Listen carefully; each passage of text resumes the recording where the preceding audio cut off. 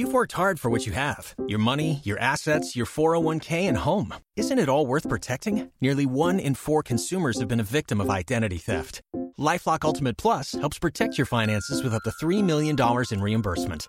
LifeLock alerts you to identity threats you might miss. And if your identity is stolen, your dedicated U.S.-based restoration specialist will work to fix it. Let LifeLock help protect what you've worked so hard for. Save 25% off your first year on LifeLock Ultimate Plus at LifeLock.com/aware. Terms apply.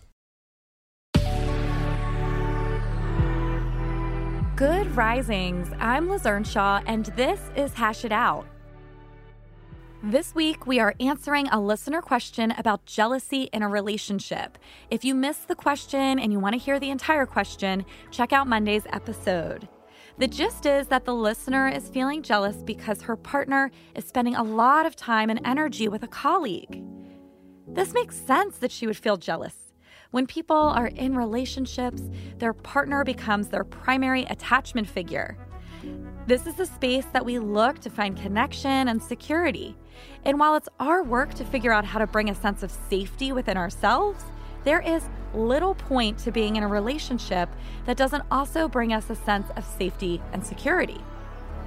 When we notice that our partner is spending a lot of energy outside of the relationship and that it's getting in the way of our primary connection with them, it's likely going to feel upsetting and worrying and even bring up feelings of jealousy.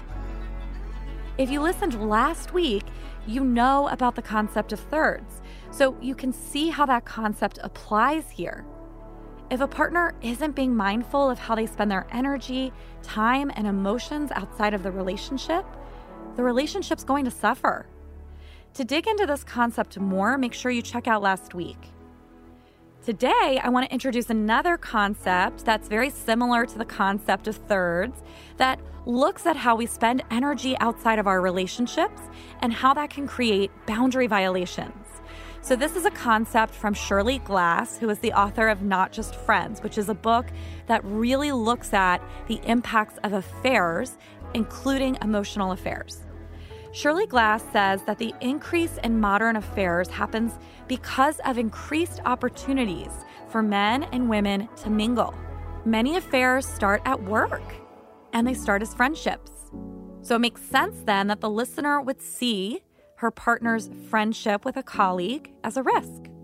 It's not stupid or paranoid of the listener. It's based in scanning the world around her and seeing that it is a possibility and that it's common. Does it mean that their partner absolutely is having or will have an affair? Absolutely not. Does it mean there cannot be platonic relationships at work? No. Friendships are important. Good work relationships are important. But it does mean that it will certainly create some uncertainty in your partner should you get super close to your colleague, especially if your colleague is getting more from you than your partner is. Shirley Glass says the affair begins when one partner starts spending more and more time with someone who's just a friend. Glass says that the shift from friendship to affair begins when one or both start confiding in each other. In a healthy relationship, Glass says that it's like we live in a house together. We have windows and walls around us that keep us safe. We open those windows to others, of course. We have friends, we have colleagues, we have family relationships, but ultimately, it's the two of us safe in the house together. When we start confiding a lot in other people, the friend starts becoming more intimate and emotionally close than our partner.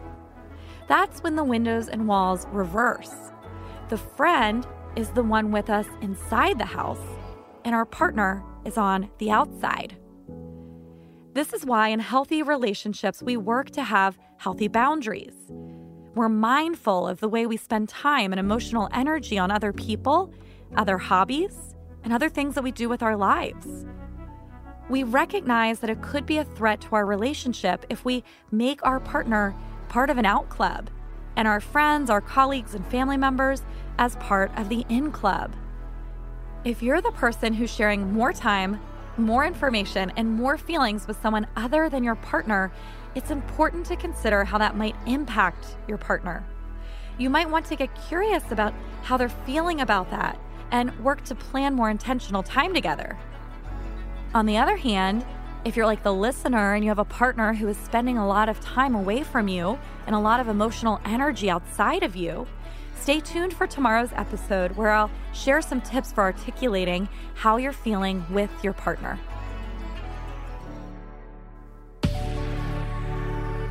I'm Liz Earnshaw, and you can find me at Liz Listens on Instagram. Thank you for listening to Good Risings. If you enjoy this podcast, please let us know by leaving a review. We love hearing from you. Until next time, love on your loved ones, and when that gets hard, tune in to me to hash it out.